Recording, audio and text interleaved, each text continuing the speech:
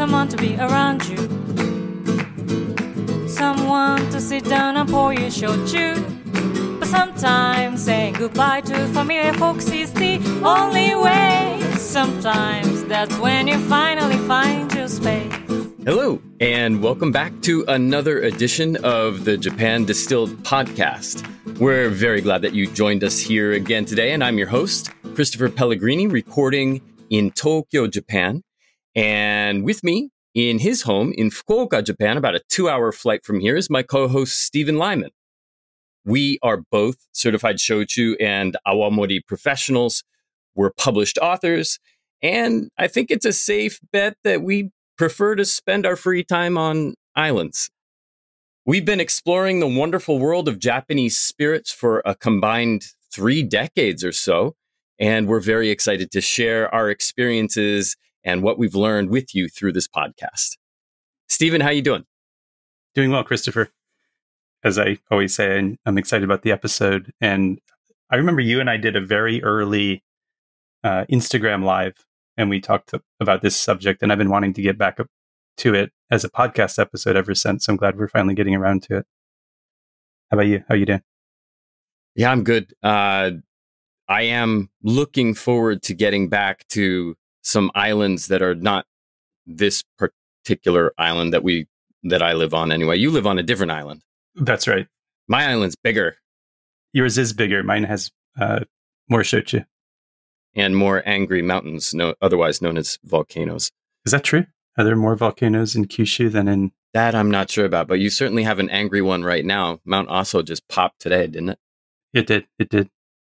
That's a beautiful area. Have you spent time around Aso? I have not gotten close enough to be able to smell the sulfur, so to speak, but spent a lot of time in Kumamoto, that's for sure. Yeah, I think probably the prettiest volcano I've seen in Japan. All apologies Except when to it's angry. Our friend Sakurajima. Oh, sure. Yeah, don't say that too loud. Yeah. Speaking of islands, I mean, we are going to be talking about island spirits, I suppose, is something that I've seen them branded as recently on a relatively new website, a website that might have gone live last December. But to be more specific, we're going to be talking about shimazake, and that can be loosely translated as island booze, I suppose. Yeah. And you could, of course, argue that Japan is really nothing but islands. But here in Japan, shimazake kind of has a nuanced meaning, which we're going to get into in a very short couple of moments. But before we do, if you have been enjoying the show, as always, we just want to ask you to please tell everyone you know about it. And of course, the ratings and reviews really help us to get the word out there. So thank you in advance for your effort there. Absolutely. I actually, rather than talking about any communication I've had recently from listeners, I'll tell you, I was really energized by this morning's Show Tuesday, our live stream, where, of course, we're recording this. So people are going to hear this in a few weeks. But we had our live stream this morning on the start of the sweet potato shochu season. And we had so much engagement. We were getting so many questions and so much feedback from the audience. It was a really, really nice feeling, because I feel like sometimes we do those and it's just crickets, right? We're just kind of talking into the void. But this morning we really had great questions. We had a lot of people interested in what we were talking about, and it was very energizing for me. I've been kind of riding on a high on that all day. So thank you all for that. Yeah, it was very cool. And if you have any questions, comments, or just contextual stories about your experiences with shimazake, then please let us know. Of course, there is a little bit of difference in understanding of what this word means, but I guess maybe without further ado, why don't we just pile right into it? Sure. So, right, shimazake. Shima means island, and sake is, of course, alcohol. It becomes pronounced, the S changes to a Z when it's connected speech. So shimasake becomes shimazake. And if you want to go through the fundamentals of pronunciation, then we would encourage you to go back to episode 1, where we went over that in detail. That's a pretty good guide to the pronunciation of the words common to the shochu and awamori world, as well as many other spirits made in Japan. And but let's get a little bit of background. Let's get some context. Stephen? Sure. I mean, we're talking about shimazake, or island hooch, island booze, really what the locals are making and drinking. And you can argue, I mean, Japan is an island nation. Japan's actually made up of 6,852 different islands. Somebody actually took the time to count. Of those, 421 of them are inhabited. So most of the islands in Japan are uninhabited, sort of rock outcropping somewhere within the territorial waters of Japan. But really, when we think about Japan, when you see it on a map, what you're really looking at for the most part are the four main islands. We talked about, at the top of the show, we talked about Honshu, and I'm in Kyushu. So Honshu is the main island, kind of banana-shaped. That's where Tokyo, Osaka, Kyoto, most of the major cities that you've heard of are in Honshu on that main island. And then way up at the northern end, you've got Hokkaido. And Hokkaido is actually a single prefecture. It's the largest prefecture by area in Japan. But that's a single island at the north. And that actually only joined the Japanese country, in the, I guess, mid to late 1800s, I think. Before then, it was the wild, wild west is almost the way that I think about it. Like, that's where fugitives would escape. It was just lawless and people were just living off the land. And eventually it got, brought into the fold. And it's a huge agricultural area for Japan, and still a pretty unique place. In some ways, it almost doesn't feel like the mainland. Then down south, we've got Kyushu, where I'm based, which is, as I'm sure everybody is aware, because we mention it all the time, it's where most shochu is made. And then the other large island is Shikoku. And Shikoku is just south of Western Honshu. It's kind of south of like Kobe and what I guess maybe Hiroshima is kind of the range where it's south of. And that island is actually quite remote. It's got famous temples and shrines and all that sort of thing, but it's a pretty remote area. But those are the four main islands. And so when we're talking about Japan, we consider that sort of mainland Japan are those four islands. And then everything else would be the other islands, the outlying islands. And so these 417 other inhabited islands where they might be making shimazake. Probably a little long-winded geography lesson. We'll put a map in the show notes so people aren't too confused by my ramble. Right. So it's basically, can you get there without having to swim or take a boat? Yeah, that's. I think so, because all of the main islands are connected by either railway bridges, tunnels, or highway bridges, tunnels. Right. Okay. So yeah, that seems like a fair thing. If you don't have to fly or take a boat or swim to get there, that's fair. Gotcha. Okay. Well, then that probably includes Okinawa. Yes, I would say that it does. Probably the most famous shimazake, right? Sure. And Okinawa actually has an annual festival called the Shimazake Festa. So it is, of course, a celebration of all of the, what is it? It's 47 distilleries that are making awamori in Okinawa Prefecture today. And so I guess, what do we think about that?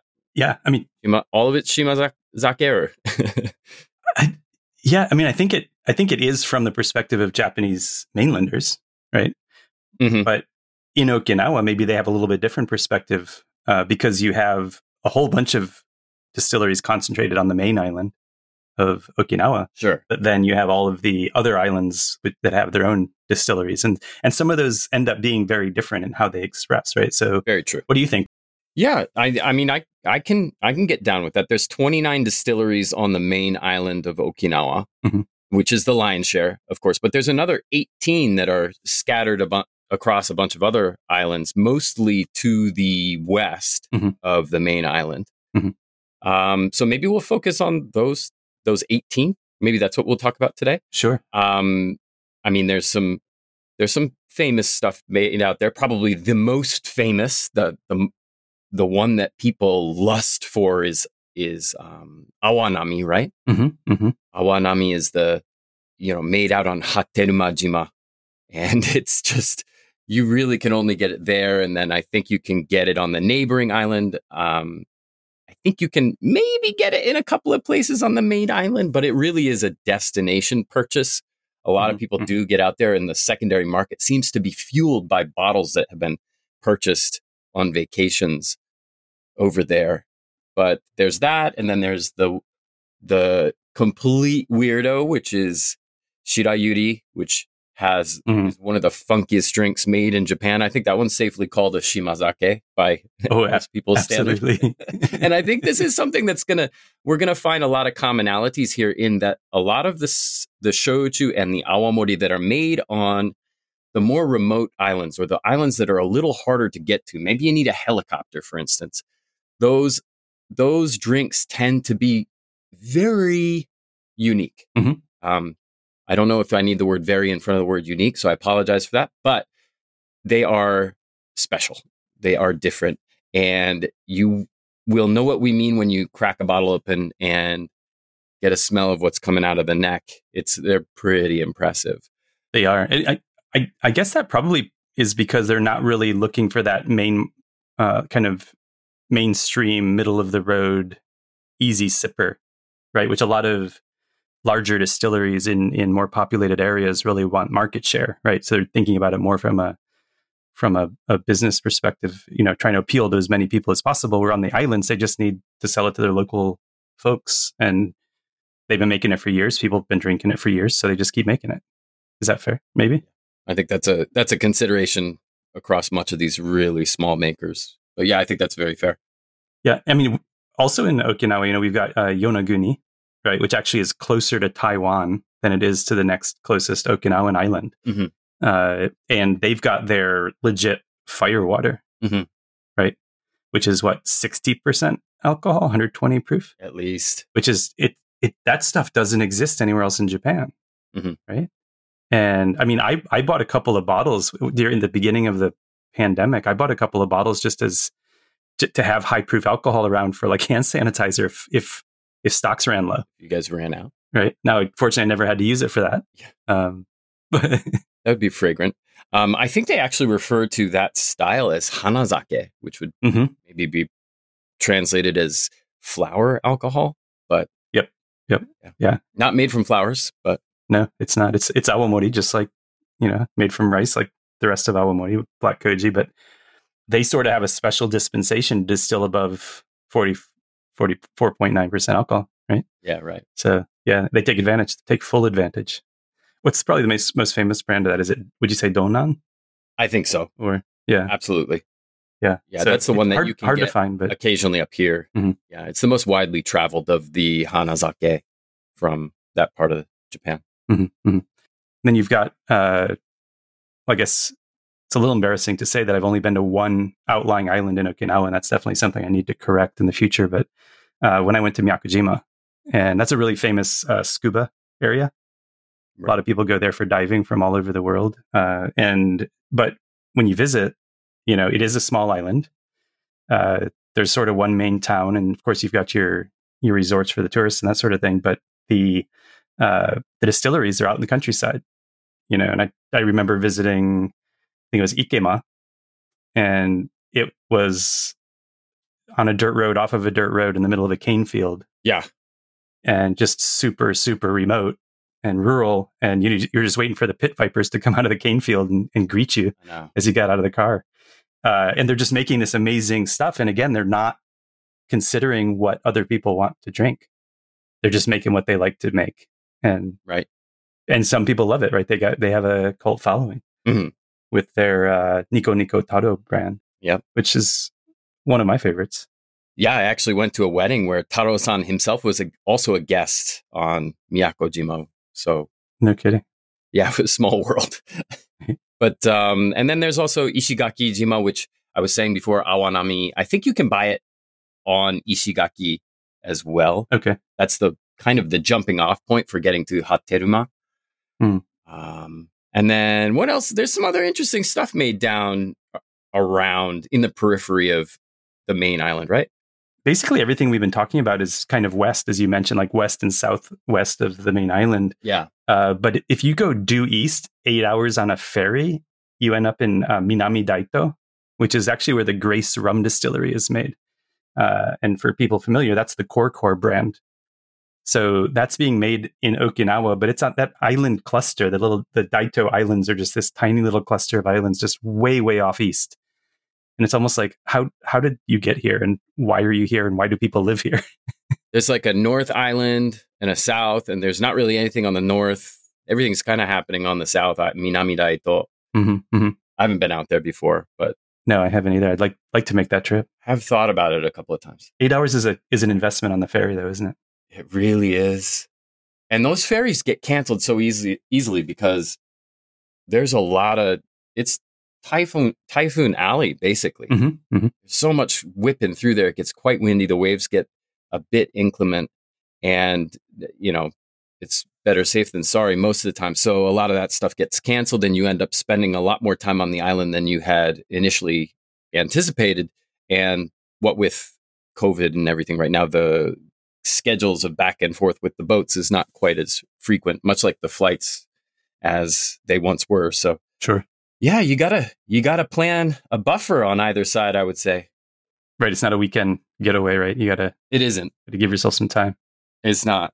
But if we go a little bit further north of Okinawa into the Amami Islands, and this is a place that's probably, arguably, a little easier to get to. You can go by ferry, of course, but you can also fly there from Kagoshima proper.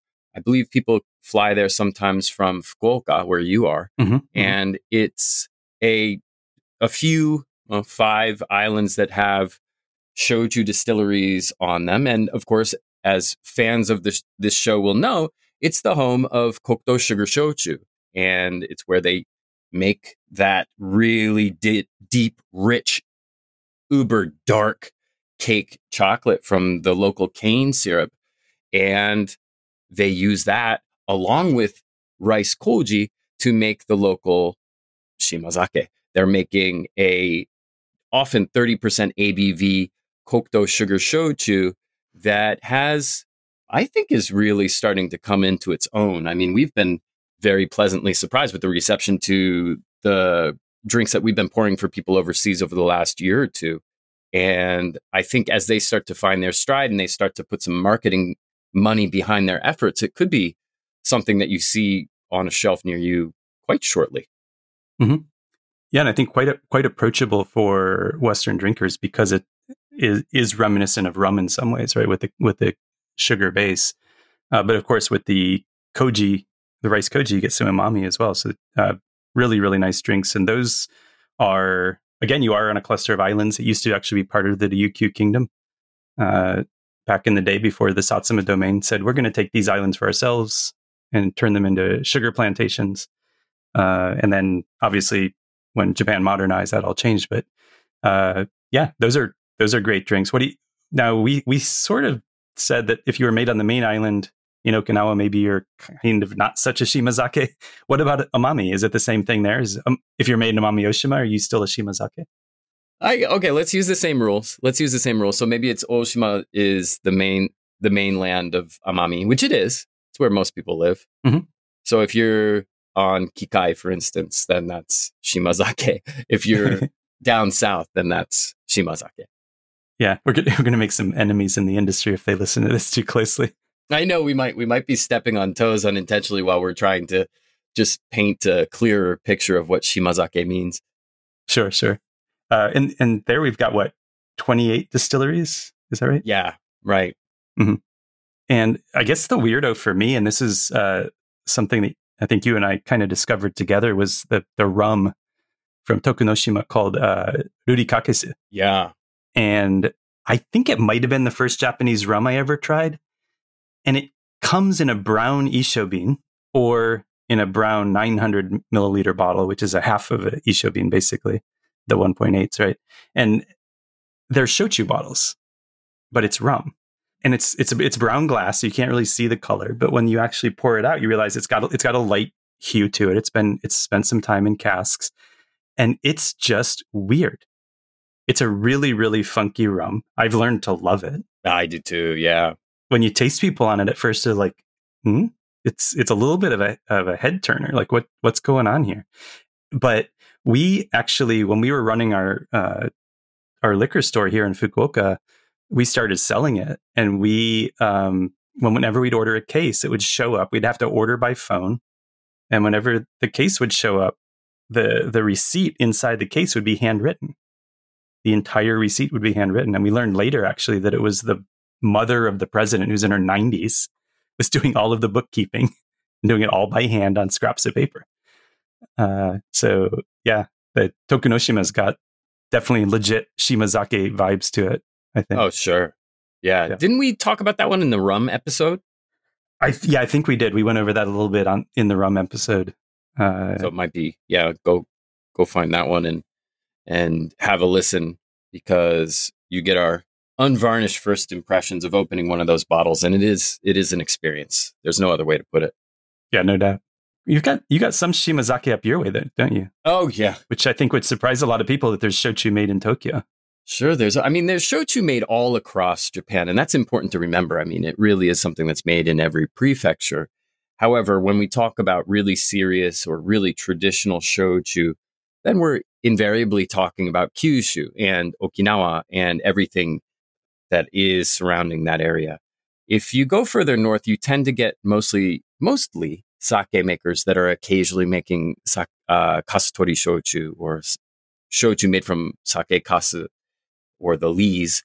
And then occasionally you'll run into a place that specializes in shochu. And one of those areas is this string of islands that stretches south and sort of southeast out of Tokyo. It's actually part of Tokyo, and it's the Izu Islands.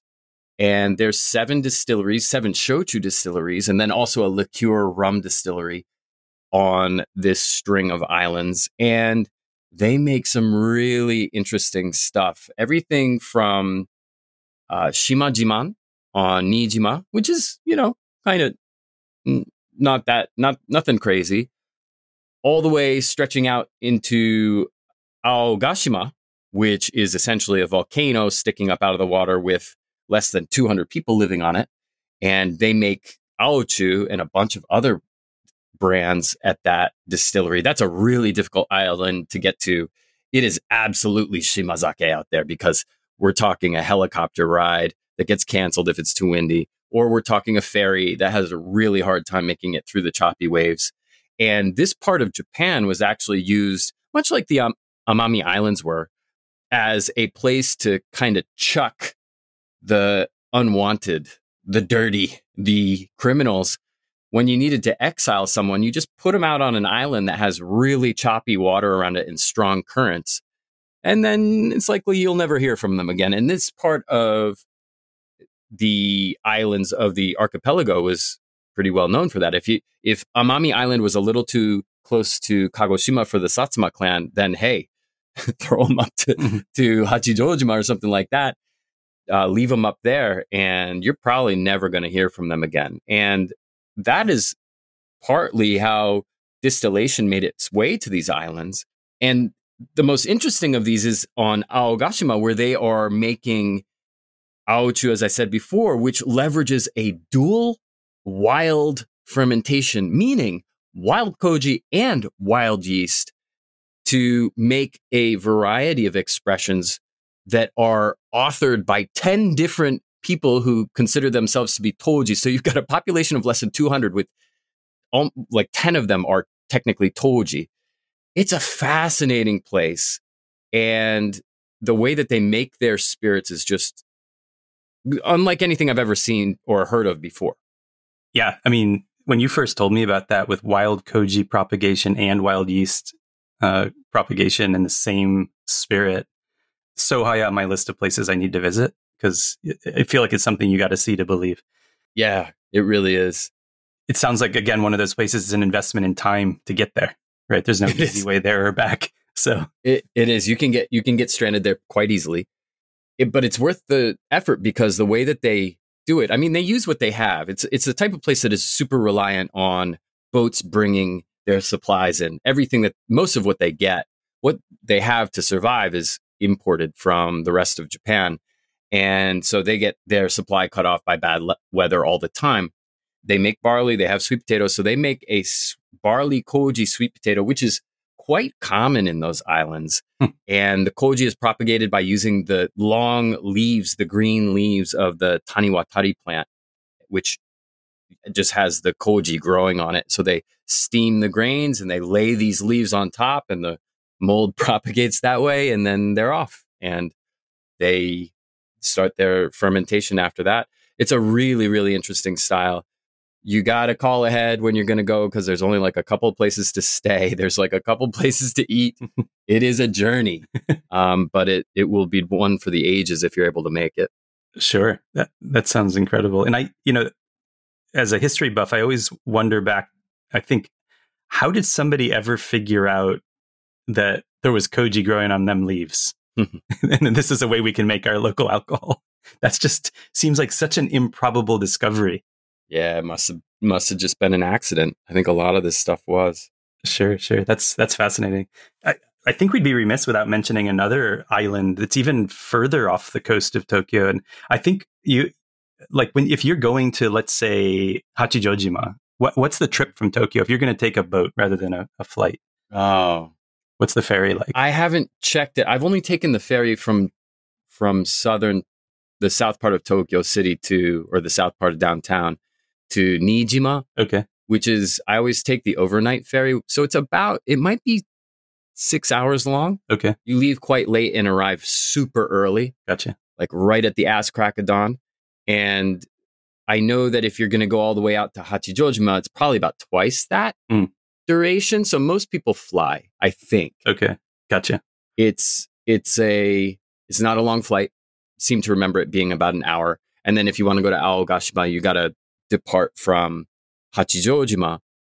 But these are really nice places to visit, honestly, because they are Tokyo, technically. They're far-flung Tokyo, but they're Tokyo. So they're Tokyo taxes, Tokyo license plates, Tokyo everything. So it's pretty comfortable, reasonably comfortable. A little rural. Nice parks and that sort of thing, I guess, right? Oh, beautiful parks. The landscape's unbelievable, very tropical. A lot of flora and fauna that you won't be used to rummaging around the Kanto region proper. But it just takes a little extra effort to get there. And that's where, beauty is always awaiting, right? Sure. Sort of within the same string of islands running south of Japan, and I think still technically part of Tokyo. Yeah. You're going again like 2 or 3 times further than Hachijojima to get down to Ogasawara. Right? Yeah. And that's like half, if you look on a map, it's essentially halfway to Guam from Tokyo. And that's still part of Tokyo. And that thing is out there. And they make rum. Rum keeps popping up on these super remote islands in Japan. And I guess when you can grow cane and you can ferment the cane juice and you have a still, rum was what you make. So it's kind of crazy to think that there are just these islands that are thousands and thousands of kilometers off the coast of mainland Japan that still have a distilling industry going. That's a bucket list item for me. I would love to get out there. Sure. I wouldn't even know how to go. Like, how would you get there? There is a ferry that I think it's over 1 day long. I'm sure it is. Which I can't quite wrap my head around. I believe you can fly. Okay. I'm sure you can fly, but I don't know. I never looked into it. Sure. Definitely another one on the list. No doubt. Definitely need to get that done. Yeah. So the Tokyo Islands, those outer lying islands do have some pretty old honkaku shochu making traditions that are native to them. And they do have connections to Satsuma, which is really interesting, mostly because of crime and punishment. Sure. But still, there is absolutely a connection, and sweet potatoes are a part of that, of course. I can just imagine that conversation. It's like, all right, we're going to banish you to an island about as far away as we can figure out. And then the next thing the guy says is, okay, so can I bring my still? Yeah. I wonder if what it was is that there were people that were banished. And then I don't know if this was possible, but I suspect it might have been that that family members could follow them. Okay. If they so chose. And I wonder if people arriving later brought other things that would help the process. I wonder, so. Brought the amenities, right? And of course, back then they were comforts. They were probably going to be making their own clay stills, pot stills, and things of that nature. They might have been using hollowed out logs or something for the pot. Who knows? But sure. Yeah, it's maybe something that we need to go down there to research. That'd be a great time. I'd really enjoy that. I guess we've done Okinawa and the Amami Islands, which I consider part of the Ryukyu chain. And then we've done now the islands off of Tokyo. But what about, there are islands around Kyushu Sure. as well, right? Where, of course, the home of shochu production. Absolutely. But some of those islands are pretty important. So what do you got? Yeah. The most important, or at least the one that's most internationally recognized, and this is by way of geographical indication or something that would be known as maybe an appellation or an AOC in France, and that's Iki Island, which is technically part of Nagasaki Prefecture, but actually is geographically far closer to where you are. Mm-hmm. And if you ever want to go to Iki Island, then you should probably depart from Fukuoka City or Hakata Port. That's right. Mm-hmm. Because there's a jet foil. It is a jet foil, isn't it? It is. It's a jet engine powered hydrofoil. Hydrofoil, yeah.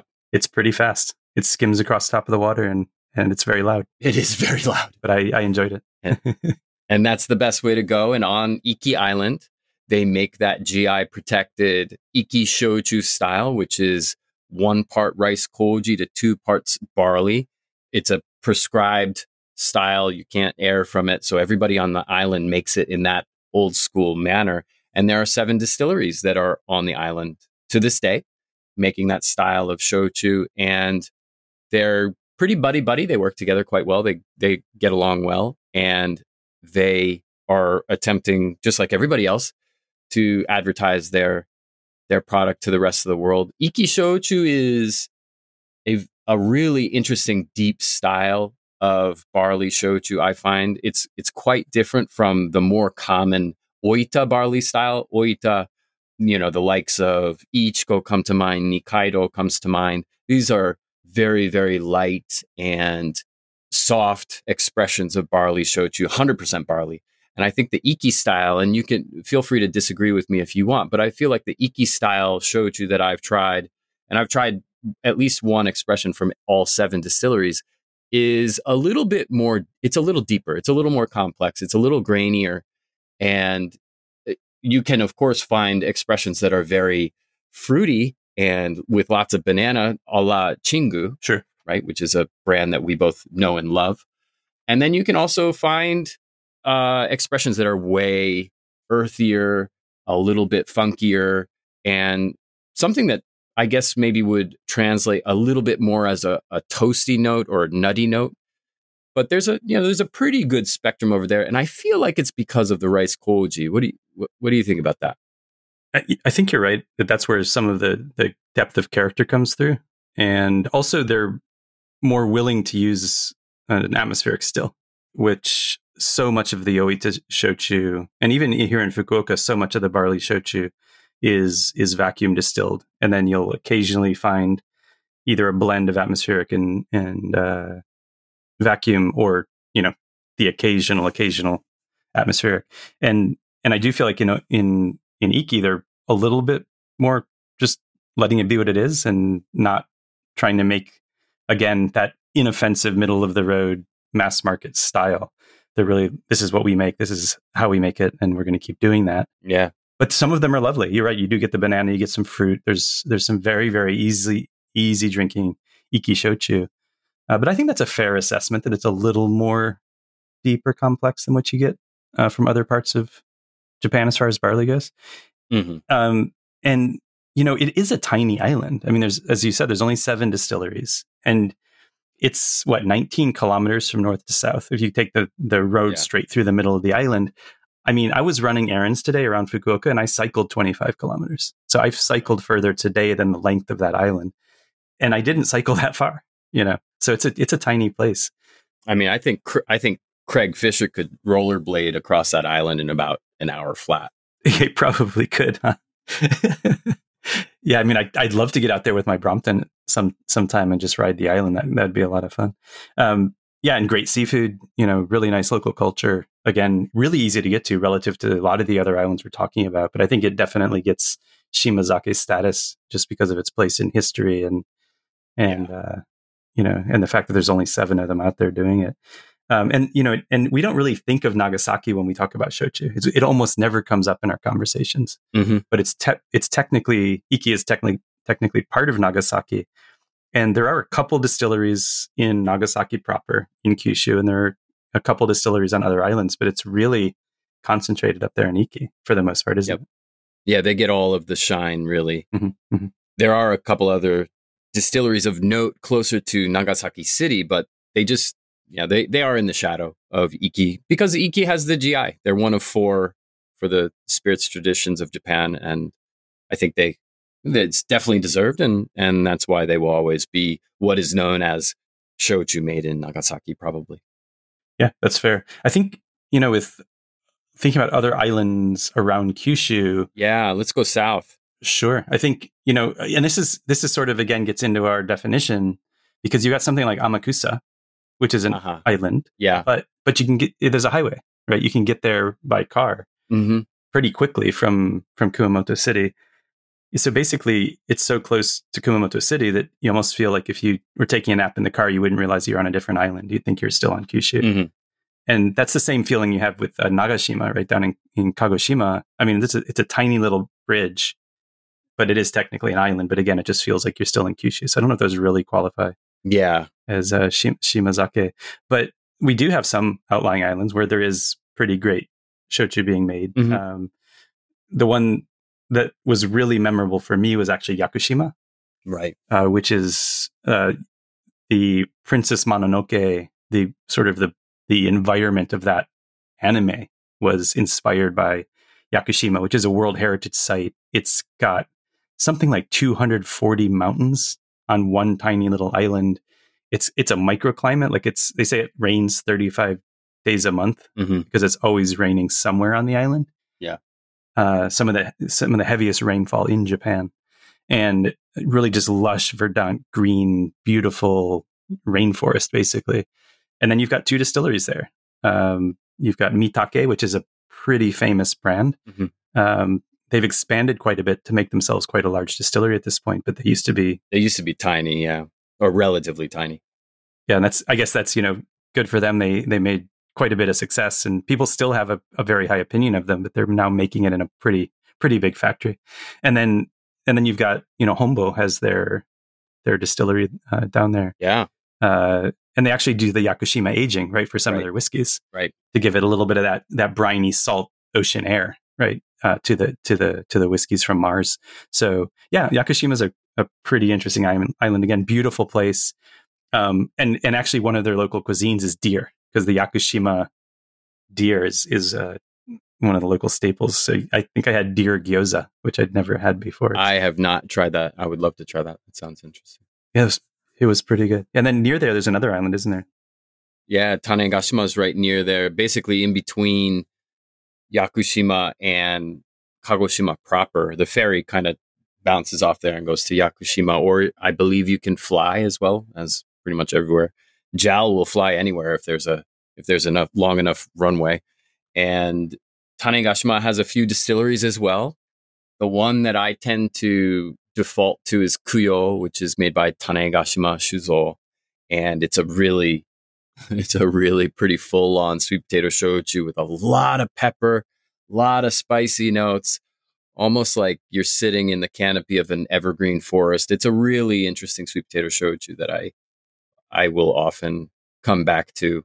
And yeah, and then Route 58 runs through there somehow on its way back up into Kagoshima. It's the Shimazake culture. I think it's another thing about it is that all of these places that we've been talking about, they really are, in some cases, you could easily mistake them for paradise. I don't think that's an overstatement at all. I mean, if you're walking along the sandy beaches of Amami, or hell, Okinawa, or or deep in the lush forest of Yakushima with the waves crashing, and they're different. They're separated enough from the everyday of the rest of Japan that they almost feel like, in certain instances, that they're from they're like a time capsule of sorts. And I think if you were to look at the infrastructure, and if you were to analyze the quality of the Wi-Fi and so on and so forth, you would absolutely ascertain that they are a step or two behind in some regards. But there's also a simplicity and a beauty to those places and the way that people live their lives there that I think is also reflected to a certain extent in the drinks that they make. And there certainly is, I mean, we talked about it with Iki. We're just going to make it the way that we always have because that's what works well for us. And they don't necessarily try to completely reinvent the wheel. I mean, having said that, there's a lot of funky stuff going on over there, but it's not like they've got handcuffs on or anything.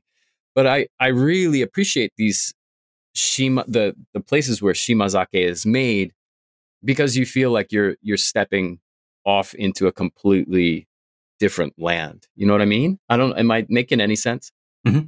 No, you are. And I think that's really, as you were describing it, and that's exactly what it is. It really is. It's paradise. If you didn't know where you were, you just, you're in any kind of amazing island environment around the planet, and you almost forget you're in Japan. And so then my question for you is, why do we live in big cities? Oh, don't do that to me on air. Can't just be the Wi-Fi. I would. You know me. I would love to live somewhere not quite as built up as Tokyo. I mean, hell, I'm from Vermont. What the heck am I doing over here? But the convenience is also attractive, I suppose. Sure. I guess just one other island that we didn't put in the script for the show, but I think we should talk about is Koshiki. Oh yeah, right. Where my absolute favorite imo shochu, apologies to Tekkan Wakamatsu, is Rokudaime Yuri, which is made there, and then there's one other distillery there, right, Yoshinaga, making pretty amazing stuff as well. Yep, absolutely. And again, someplace I haven't been. They have not been open for visitors for a while because of the pandemic, but hopefully at some point can be able to get over there. And that's a ferry ride basically from Sendai, right, from the western coast of Kagoshima, to get out to those islands. Which have you been out there? I have not actually, and I think my bucket list has doubled just since we started this damn podcast. But yeah, definitely have to make that happen. So. Sure. So I guess we kind of came up with a definition, at least our own internal definition for shimazake, haven't we? Yeah. I like if you have to swim, if you have to get in a boat, or of course fly in some way, then I guess that kind of works. Sure. If there's a bridge or a tunnel, then maybe not. Right. Yeah, I think I like that too. And I guess just since to get from mainland Japan to Okinawa or Amami, you do need to do one of those things. So maybe those main island Awamori and Kokuto shochu can stay shimazake. What do you think? I think they can. Absolutely. Cool. Yeah. I mean, everything on this planet is a damn island. It's just some of it has broader shoulders. I don't know. There's just more of it showing above the surface. But sure. There's what's percentage of the Earth is covered by water? Is it like 80%? 70, 80, something like 70, that. Yeah, so something everybody lives on an island. Just some of them are bigger than others. That's a fair way of thinking about it. So I guess we're gonna have to differentiate here. And I think the very simple method that we came up with is gonna have to work in this case. Sure. Works for me. You sipping on anything? What's your tipple tonight? I am. I'm actually sipping on an awamori tonight. It's an awamori that's made by Takamine Distillery on the main island. I don't know if we can call it a shimazake, but quite nice, actually. Nice. Yeah. So there's a distillery called Takamine? There is, yeah. How did I not know that? Well, it's That's funny. It's not the same kanji. Gotcha. Okay. Well, I hadn't been sipping anything, but that's because I wanted to get the crack of the bottle sound and catch the distillery air as I open the bottle for this. And I'll tell you what it is once I've done that. So little sound effect here. Nice. Ooh. Okay. So this is basically, the label just says rum. It actually says Bonin Islands rum. It's from Ogasawara. Right. It's a 40% alcohol white rum, and it's got all of that character you would expect from one of the far-flung island rums that we've talked about earlier in the episode and on the rum episode as well. Just really, really funky, grassy. Yeah, a little bit of wet cement. Almost some nail polish remover. I don't know if it's nail polish or nail polish remover. Might have both. Yeah, at least before it off gases a little bit. Yeah, it'll be different in about 10 minutes, right? Sure, I'm sure it will. But yeah, just another, one of these local rums that lives on this island way out in the middle of nowhere. So anyway, cheers. This has been a fun conversation. Absolutely. I'm glad we finally did a Shimazake episode because we talk about it all the time, and now we'll be able to refer people back to something foundational. Absolutely. So yeah, I'm going to drink some more Shimazake right now. Cool. Okay. Enjoy. Well, thank you very much for listening, everyone. And if you want to learn more about Shimazake or many other things related to Japanese alcohol, please consider buying a copy of Stephen's book, The Complete Guide to Japanese Drinks.